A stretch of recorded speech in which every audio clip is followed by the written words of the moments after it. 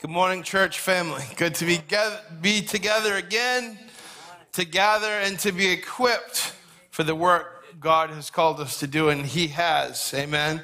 He's called each one of us. He's gifted each one of us. You've heard me say before that our testimony is not for us. Our testimony is for everyone else, right? And our gifts, the gifts that God has equipped us with, our gifts are not for us. They're to be shared and they're to bring Him glory. Amen. Romans 8:28. Most of us are familiar. And let me read it again. And we know, we're sure of. It's a promise. We can take it to the bank. We know. Not it may be true. We know that for those who love God, all things work together for good for those who are called according to His purpose. All things.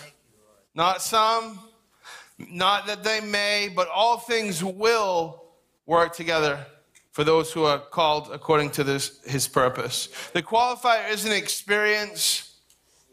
The qualifier isn't education. The qualifier isn't your status in society. The qualifier is simply for those who love God.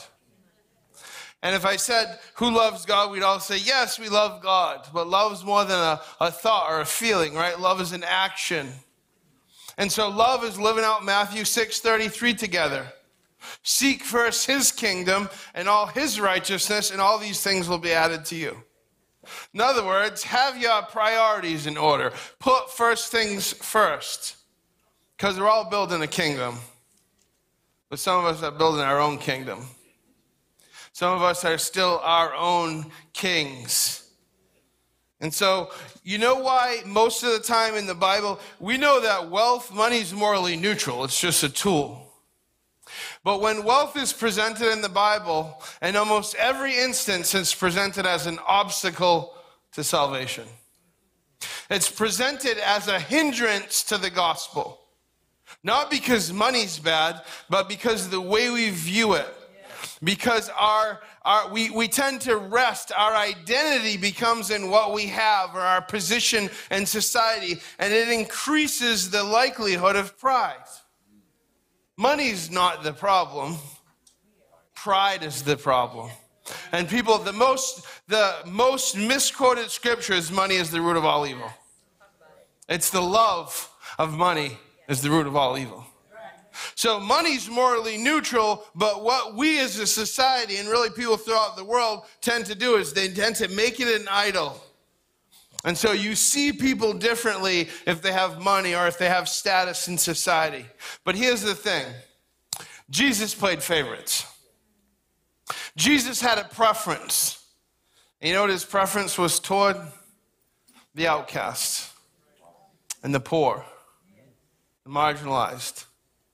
The people that most respectable people would go out of their way to avoid. Jesus focused His ministry on those people. Matthew 9, starting in verse 10. While Jesus was having dinner at Matthew's house, many tax collectors and sinners came and ate with Him and His disciples. When the Pharisees saw this, they asked His disciples, "Why does your teacher eat with tax collectors and sinners?" What is this religious man doing in that kind of company? Those are the worst of the worst. What kind of guy is this that you follow? On hearing this, Jesus said, "It is not the healthy who need a doctor, but the sick. Go and learn what this means. I desire mercy, not sacrifice, for I have not come to call the righteous, but sinners." Now, everyone needs Jesus. The Pharisees were in no less need of Jesus. The Pharisees knew the right things. They had correct theology, but they missed it because they were prideful, because they thought it was about what they could accomplish. And so Jesus says, no, you righteous?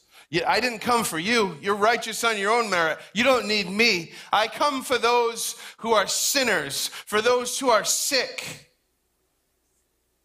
Jesus understood that we all need forgiveness, but some of us don't think we do.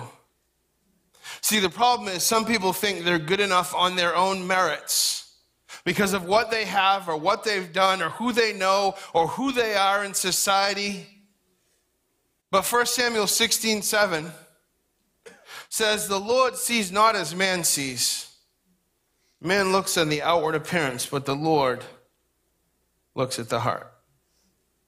I made this comment a few weeks ago while I was preaching, and it's became the title of the sermon and really the theme of what we're going to talk about. So the title of the message is, it is not about our past, it is about our pride. It's not about our past. I don't know about you, I get a little bit of a past. Maybe I'm the only one in the room, a little bit. Right? It's not about that.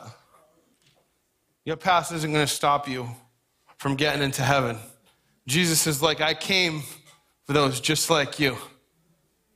I came for those who are broken and hurting and understand they need forgiveness. So, Father, would you do what only you can do now?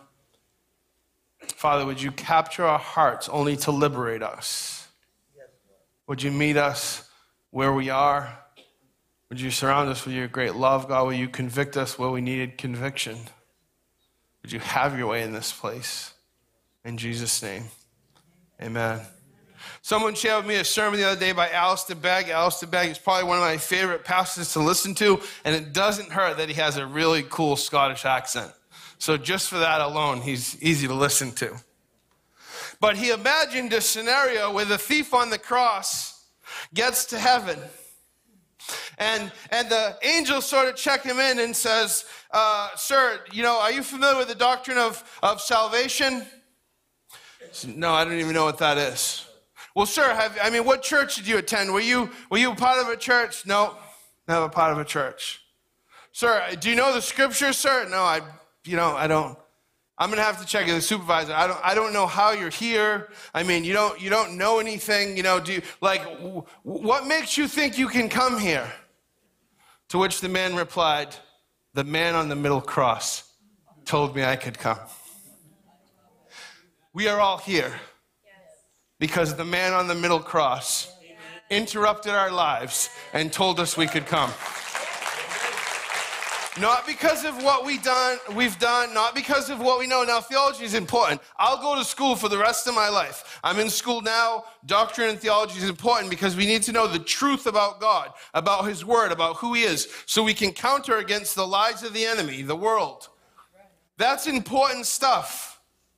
But it's also important to know that the Pharisees had correct theology, but their hearts were far from God. They were cold. A.W. Tozer said, the devil is a better theologian than any of us and is a devil still. See, church, it's easy for us to forget that we're not saved because of what we know and what we've done or who we think we are. We're saved because we were rescued by Jesus. I was at a funeral on Thursday. I spoke at a funeral, and I shared a couple things, and I continued to meditate on them after the funeral, and I got a sense when I was leaving the funeral, and I had my sermon, and I got a sense that the Lord was saying, I think you need to develop that idea more. And for kind of a second, I went, oh, really, Lord? Come on, I'm done. And then immediately I was like, all right, I get it. And so this is the scripture. This is the idea how it came together. Some of you probably know what you've heard is the shortest verse of scripture, right? John 11:35, Jesus wept. Shortest verse in all the Bible. If you like trivia, here's some trivia for you.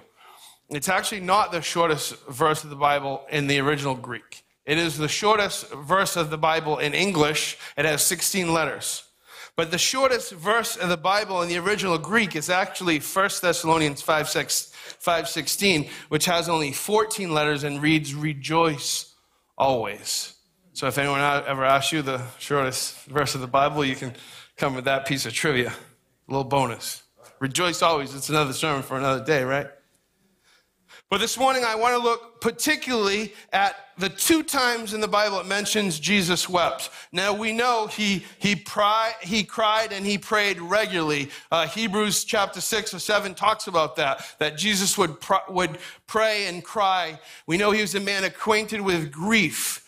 So we know Jesus cried more than twice, but there are only 2 specific times in the Bible where it mentions Jesus weeping. And the first, as I just said, is John 11:35. And now I'm going to read that. But the interesting thing there is, we might ask the question, why would you weep for your friend who had died, knowing you're going to bring him back from the dead?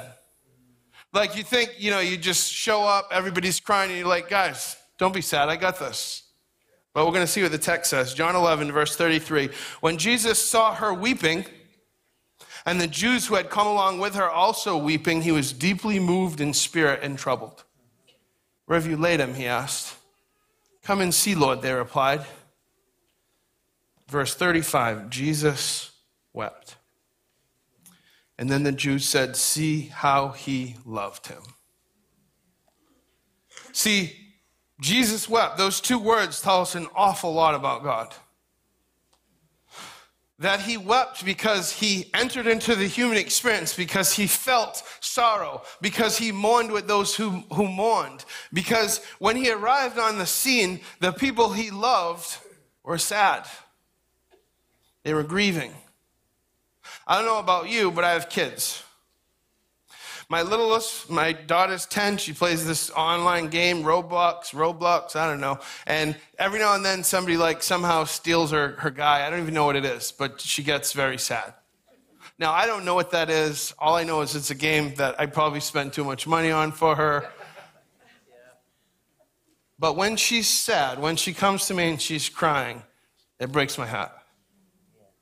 I'm sad, not because of the source of her sadness, but because I love her. Because what breaks her heart breaks my heart. And you know what we forget, church? In our attempt to be our own kings and to do our own stuff, that we're his children. That we're called to come to him like a child, dependent, humbled, in awe. We forget that God loves us like children. Unconditionally. The reason for Jesus weeping is because he loves us. And because it's a public testimony to his love. See, in the text it says, see his crying, see his weeping, see how much he loved him. And next we'll look at Luke 19, the 2nd time in the Bible Jesus wept. We mentioned this on Palm Sunday. It's not the typical focus on Palm Sunday, because when you hear a Palm Sunday service, you hear about the palm branches, and you hear about the colt, and you hear about Hosanna in the highest, and the celebration, and Jesus entering into Jerusalem, and that's all there.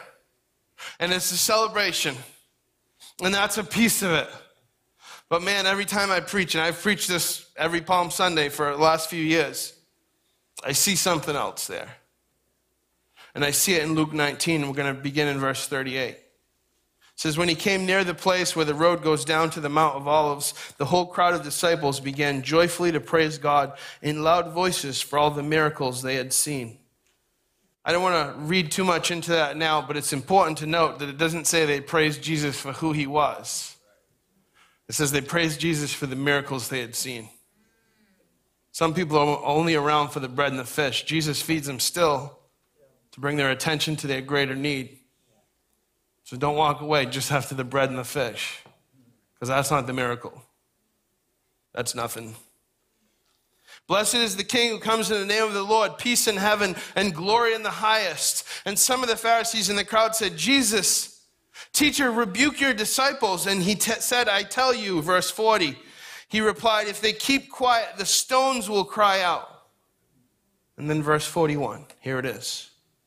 As he approached Jerusalem and saw the city, he wept over it. And he said, if you, even you, had only known on this day what would bring you peace, but now it is hidden from your eyes. The reason that Jesus wept is the same reason that Jesus wept in John 11, is because he loves us. And because he knows that our denying him, that our not recognizing and receiving who he is and why he came, will lead to our destruction, will lead to restlessness and pain, the things he came to rescue us from. And he weeps because we miss who he is and we miss why he came. I think we just don't understand the love of God very well. I understand that the world has this skewed view of who God is. Like that he's sort of trying to keep us from all the fun stuff. That he doesn't want what's best for us. I understand that the world thinks that. It's amazing what you hear people say, even experts on TV, about the Bible or about Christians, and you just go, where do you come up with this stuff? Like Tim Keller once said, ask people why they don't believe in God, and then you'll quickly find out you don't believe in that God either. People have this misconception of who God is. But Paul says this, Romans 8:38, he who did not spare his own son, but gave him up for us all, how will he not also, along with him, graciously give us all things? Paul's going, if you're not sure of God's love, look at the cross. If you question whether or not he wants what's best for you, look at the cross. See, the Jews wanted somebody who was going to rescue them from their situation, their circumstances. That's often what we want. And in God's grace and mercy, often he does. But he uses our circumstance to bring our attention to our condition. He says, I'll meet this need, but I want you to see your deeper need. Understanding the love of Christ means we understand we're forgiven much. And see, if you understand you're forgiven much, you can't help but be grateful, and you can't help but love much. How could we be prideful when we needed rescue and somebody rescued us despite ourselves? When we were unlovable.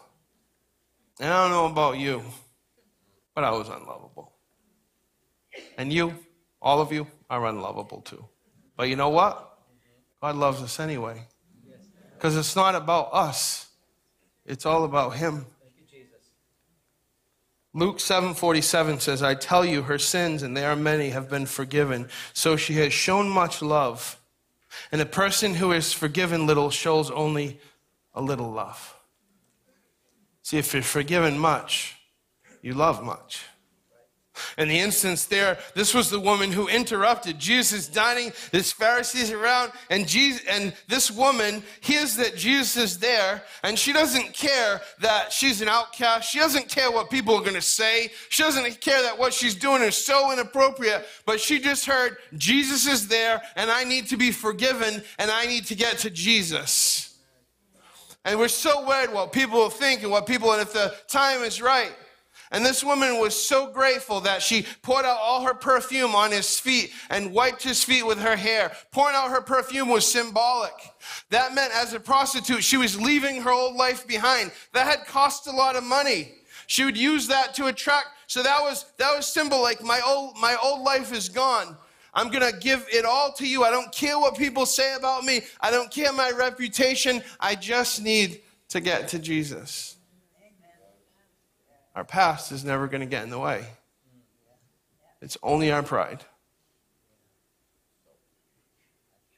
John chapter 4, our main text this morning, says, when Jesus learned that the Pharisees had heard he was making and baptizing more disciples than John, although he himself did not baptize, but only his disciples, he left Judea and departed again for Galilee. And he had to pass through Samaria. Now, if you look on a map, you see it is a direct route. But what the scriptures don't tell you is that no Jew took that route. Because they were so bigoted and they had such hatred for the Samaritans that they would go way out of their way to avoid them. How many times do we go way out of our way to avoid that group of people? Those people. Whatever category, whatever classification you want. We go out of our way. All the Jews went out of their way. They took a different route. They crossed the Jordan and passed through Perea instead, totally around if you look at a map. I don't think when it says Jesus had to go through Samaria that was a geographic reference. I think Jesus had to go through Samaria because he's all-knowing and he had a divine appointment. I think Jesus had to go through Samaria because he knew at that moment that woman would be there. And I'm glad that Jesus met me in my Samaria. I'm glad that even when I should have been avoided, when people should have avoided me, that Jesus met me in that place. See, sometimes Jesus interrupts our lives when we least expect it. When we're just going about our mundane chores. Just have a few things we need to get done. Verse 5 says, so he came to a town of Samaria called Sychar, near the field that Jacob had given his son Joseph. Jacob's well was there, and so Jesus, wearied as he was from his journey, was sitting beside the well. It was about the 6th hour. High noon in Jerusalem. A very hot day.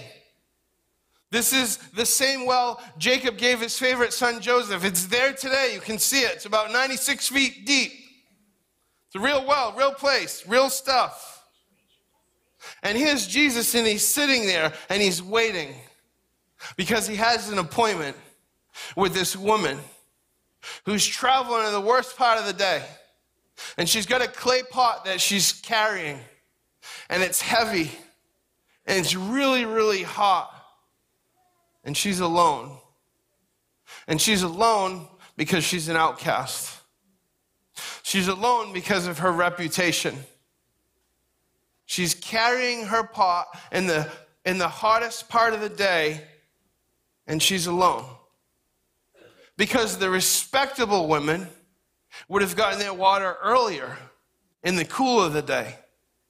But she couldn't go there with them, or she'd be ridiculed and made to feel worse than she already felt.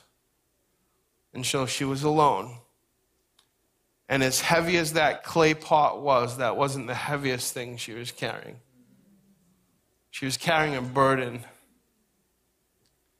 of shame and of guilt, of feeling like there was no hope for her because of her past. Because the enemy isolates us, right? Whether our behavior isolates us or oftentimes our own fear, our own feeling less than, our own lack of any kind of identity causes us to isolate, to withdraw. And so the very thing we need, which is community, is the very thing we're robbed of. And we're increasingly alone. And so here's this woman making her way to a place in a time where nobody was going to be there so she could get her water and sneak back away. But Jesus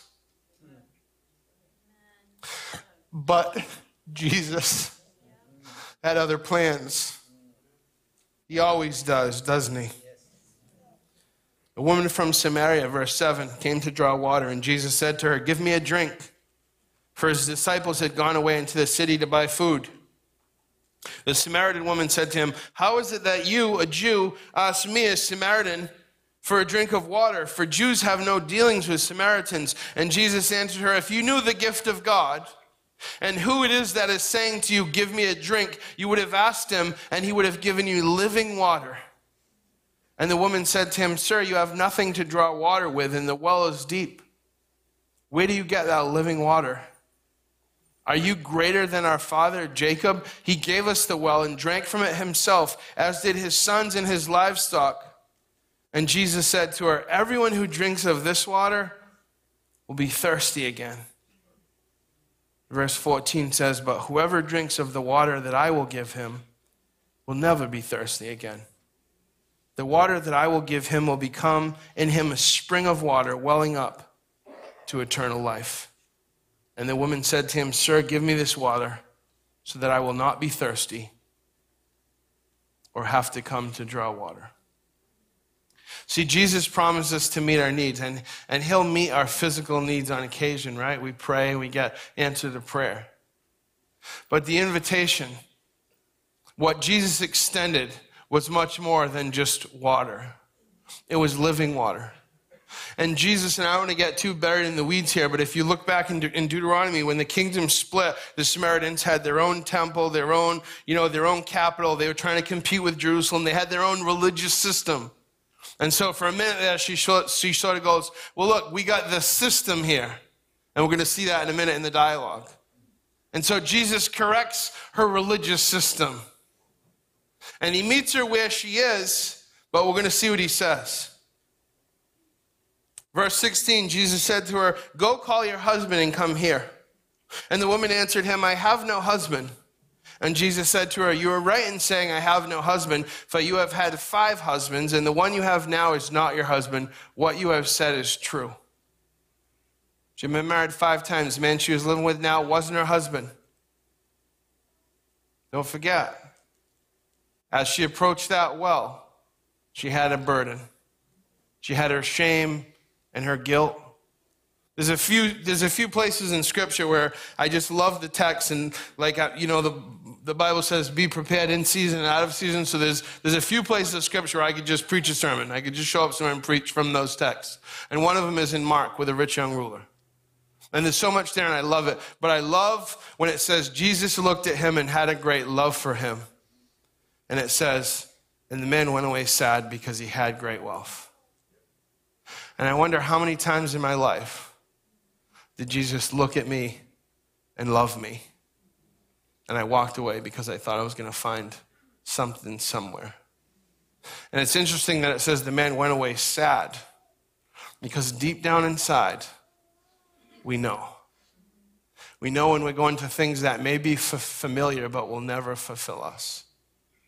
And to go away sad every time we choose something other than him. The clay pot was heavy, but the heavier burden was in her soul.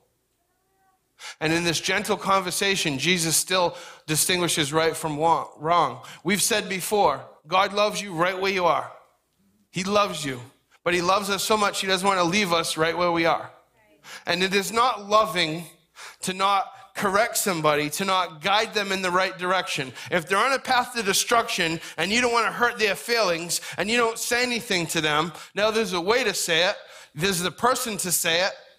So you say it in love, but it is a lack of love. It is the opposite of love not to speak helpful truth to somebody. In fact, it is self-love that causes us not to do that. Because we would rather not have an uncomfortable interaction, and so we'll let people die in their sin. The woman said to him, verse 19, Sir, I perceive that you are a prophet. This is where she goes to what she knows. Our father worshipped on this mountain, but you say that in Jerusalem is the place where people ought to worship. They had competing systems. You worship what you do not know, Jesus said. We worship what we know, for salvation is from the Jews. But the hour is coming and is now here when the true worshipers will worship the Father in spirit and in truth. For the Father is seeking such people to worship him. God is spirit, and those who worship him must worship in spirit and truth. And the woman said to him, I know that the Messiah is coming, he who is called Christ. When he comes, he will tell us all things. And Jesus said to her, I who speak to you am he. See, she had some knowledge. She had some understanding. She had some experience with religion, but she hadn't encountered Jesus yet. And some people go to church week after week after week, and they have some experience with religion, and they know some things about Jesus, but they haven't really recognized him. They don't really know who he is. I have a pastor friend of mine, and he says there are some people who've been a Christian for 50 years, and there's some people that have been a Christian for a year 50 times over. Nothing changes. There's no scenario in the Bible in which you receive facts and then you walk away, and then that you encounter Jesus and you walk away unchanged. Everywhere in the Bible where you receive the truth of who Jesus is, it changes you drastically and forever. It's messy. David's life was messy. Joseph's life was messy. Peter's life was messy. Paul's life was messy. My life is messy. But there's progress. Sometimes it's slow. But some of you, sometimes, some of us, you're not even in the game. I mean, you're showing up and you're watching from the sidelines, but you're not even playing the game. I love you so much, I'm going to tell you the truth.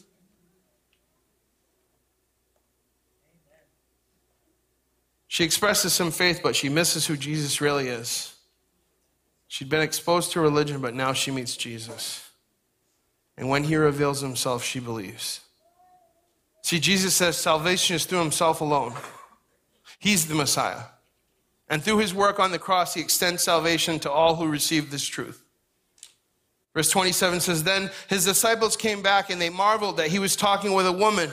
But no one said, what do you seek or why are you talking with her? So the woman left her water jar and went into town and said to the people, come see a man who told me all I ever did. Can this be the Christ? They went out of the town and were coming to him. See, Jesus had crossed all kinds of boundaries. First of all, he went there at the time and place where nobody went there. And then he waited. And then she was a woman, but he talked to her anyway. And then she was a Samaritan, but he talked to her anyway. And then she was in sin, but he talked to her anyway. Because Jesus will overcome all the worldly stuff to grab us, to capture our heart, to interrupt our lives.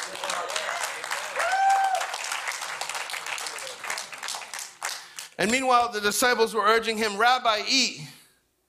Take care of the physical stuff. I know you're doing ministry, but take a minute and eat.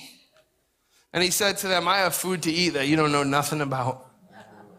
So the disciples said to one another, has anyone brought him something to eat? And Jesus said, my food is to do the will of him who sent me and to accomplish his work. Don't you see there are 4 months, then comes the harvest? I tell you, lift up your eyes and see that the fields are white for harvest. Already the one who reaps is receiving wages and gathering fruit for eternal life, so that the sower and reaper may rejoice together. For here the saying holds true, one sows and another reaps. I sent you to reap for that which you did not labor. Others have labored, and you've entered into their labor. She's like, Jesus said, I've done it all. But I'm asking you to be obedient in response. And then in verse 39, it says, many Samaritans from that town believed in him because of the woman's testimony. Because your testimony, her testimony, my testimony isn't for us. It's for other people. And a testimony isn't, 30 minutes of talking about you and 2 minutes of talking about God. The testimony is all about him. It's all about what he's done. And I've been a program. I'm a teen challenge guy. And you hear people give their testimonies. It's like nobody, I get it. You're the worst guy ever, right? I know. Everybody in teen challenge, everybody used to cut hair too. Everybody says they cut hair. Just because you trim your parents' hedges, you're not a barber. You can't cut hair. Everybody was a gangster. Everybody, But he had a testimony. Every time they'd say it, it would get worse. We'd be like, is that a testimony or a testiphony? What is that like? You're in rehab trying to impress people with your background? Nobody cares. It's all about him. It's not about us. Our testimony is we're a mess, we're a mess, we're a mess. We met Jesus. We're still a mess, but we're a beautiful mess, and he's making us more like him. That's our testimony. And so she tells everybody, because when you're forgiven, when you've met him and his grace and mercy has overcome your sin, then you can't help but tell everybody. Amen. See, if you get good news, you want to share the good news, unless you don't believe it's true or unless you don't think it's good news. But you want to tell everybody. You ever meet somebody in love, especially newly in love? It's almost nauseating. Oh, it's the best. You just like, seriously, right? But you can't help but tell people because you're in love. We're supposed to be in love with Jesus. They're supposed to be deeper and deeper in love with Jesus. And the woman said, he told me everything I ever did. And so I love this part. So when the Samaritans came to him, they asked him to stay with them. And he stayed there 2 days. Jesus, we've heard about you. Come be with us now. It wasn't just enough. You can hear somebody else's testimony, and that could be like, I want to learn. I want to read a Bible. I want to learn more about Jesus. I want to come to church. Good. And then you know what? You're going to be invited into an experience. And then it says this, and many more believed because of his word. And they said to the woman, it is no longer because of just what you said that we believe. We have heard for ourselves, and we know that this is indeed the Savior of the world. We have tasted and seen on our own that the Lord is good. See, my testimony has nothing to do with me. And when you hear a testimony, it should point you to God. You shouldn't say, oh, it's amazing what God did. You know how many times people told me it's amazing what God did in your life, and then they like mope away. Like, what do you think it has to do with me? Hello? Why don't you let him do it in your life? It's not your past. It's your pride. If you leave here this morning, and it breaks my heart to know that there are burdens in this room, there's shame and guilt and brokenness, and there's those burdens. And that some of you are going to walk through those doors and you're going to carry them right out with you. And it has nothing to do with your past. It has everything to do with your pride. Maybe it's self-loathing. Maybe you think you deserve it. Whatever it is. Doesn't matter. It's all from the enemy. God doesn't save you because you're good. He saves you because he's good.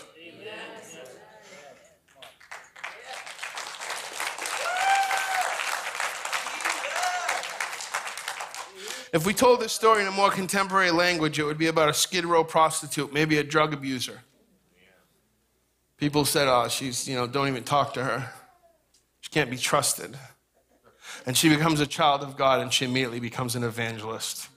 And she got to tell everybody about this Jesus who met her when nobody else would meet her. And who loved her enough to speak life. That should change everything, church.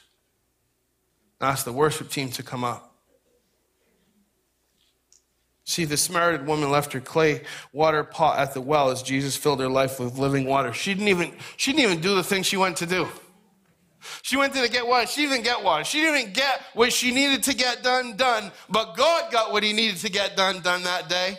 And she's just like, forgot all about it. I don't even remember what I was there for. Because when God interrupts your life, it changes everything. And if we're grateful for what he's done in our lives, we tell other people. The church isn't a place we come, it's a people we are. Romans 10:9 says, if you confess with your mouth that Jesus is Lord and you believe in your heart that God raised him from the dead, you will be saved. And let's be honest, I think a lot of times our churches are filled with people who've maybe confessed their mouth, but they've never believed in their heart. The Bible's filled with people who mess up. But they keep seeking after Jesus. They keep asking his forgiveness for his mercy and grace because life is messy. But his love displayed on the cross, showed to us by his word and his spirit, changes everything. It frees us from our past and it puts us on mission. It is about both being and doing. It's a change of identity that comes with a change of allegiance, that we would build his kingdom. And see, what breaks Jesus' heart when we don't know who he is that he knows that nothing is going to fulfill. C.S. Lewis made this observation. He said, our problem is that we are half-hearted creatures, and we fool about with drink and sex and ambition when infinite joy is offered us. But like an ignorant child who wants to go on making mud pies in a slum because he cannot imagine what is meant by the offer of a holiday at the sea, our problem is that we are far too easily pleased. And so we go about wholly unsatisfied. And we exchange little moments of pleasure for lasting peace in Jesus. And our pride gets in the way. Our priorities remain off. Jeremiah 2:13 says, my people have committed two sins. They have forsaken me, the spring of living water, and they've dug their own cisterns, broken cisterns that cannot hold water. They've sought out for themselves things that'll never fill, that'll never satisfy. And so Jesus says, if you love me, obey my commands. Do what I said. There's no scenario in which people in the Bible encountered Christ and didn't live for him. It was messy. They messed up. They denied him. But they repented. Don't let your past, don't let your pride get in the way of what God wants to do in your life. The Great Commission, his last command to us before ascending into heaven is this. And it's why we exist as a church. It says, now the 11 disciples went to Galilee, to the mountain to which Jesus had directed them. And I love this. It says, and when they saw him, they worshiped him, but some doubted. Some of them didn't really know. Some of them didn't have perfect faith. Some of them wasn't sure, but he still spoke to them. And if you're here, he's speaking to each one of us. And Jesus came to them and he said, all authority in heaven and on earth has been given to me. Go therefore and make disciples of all nations, baptizing them in the name of the Father and the Son and the Holy Spirit, teaching them to observe all that I've commanded you. And behold, I am with you to the end of the age. That's not for pastors. That's not for paid leaders. That's for Christians.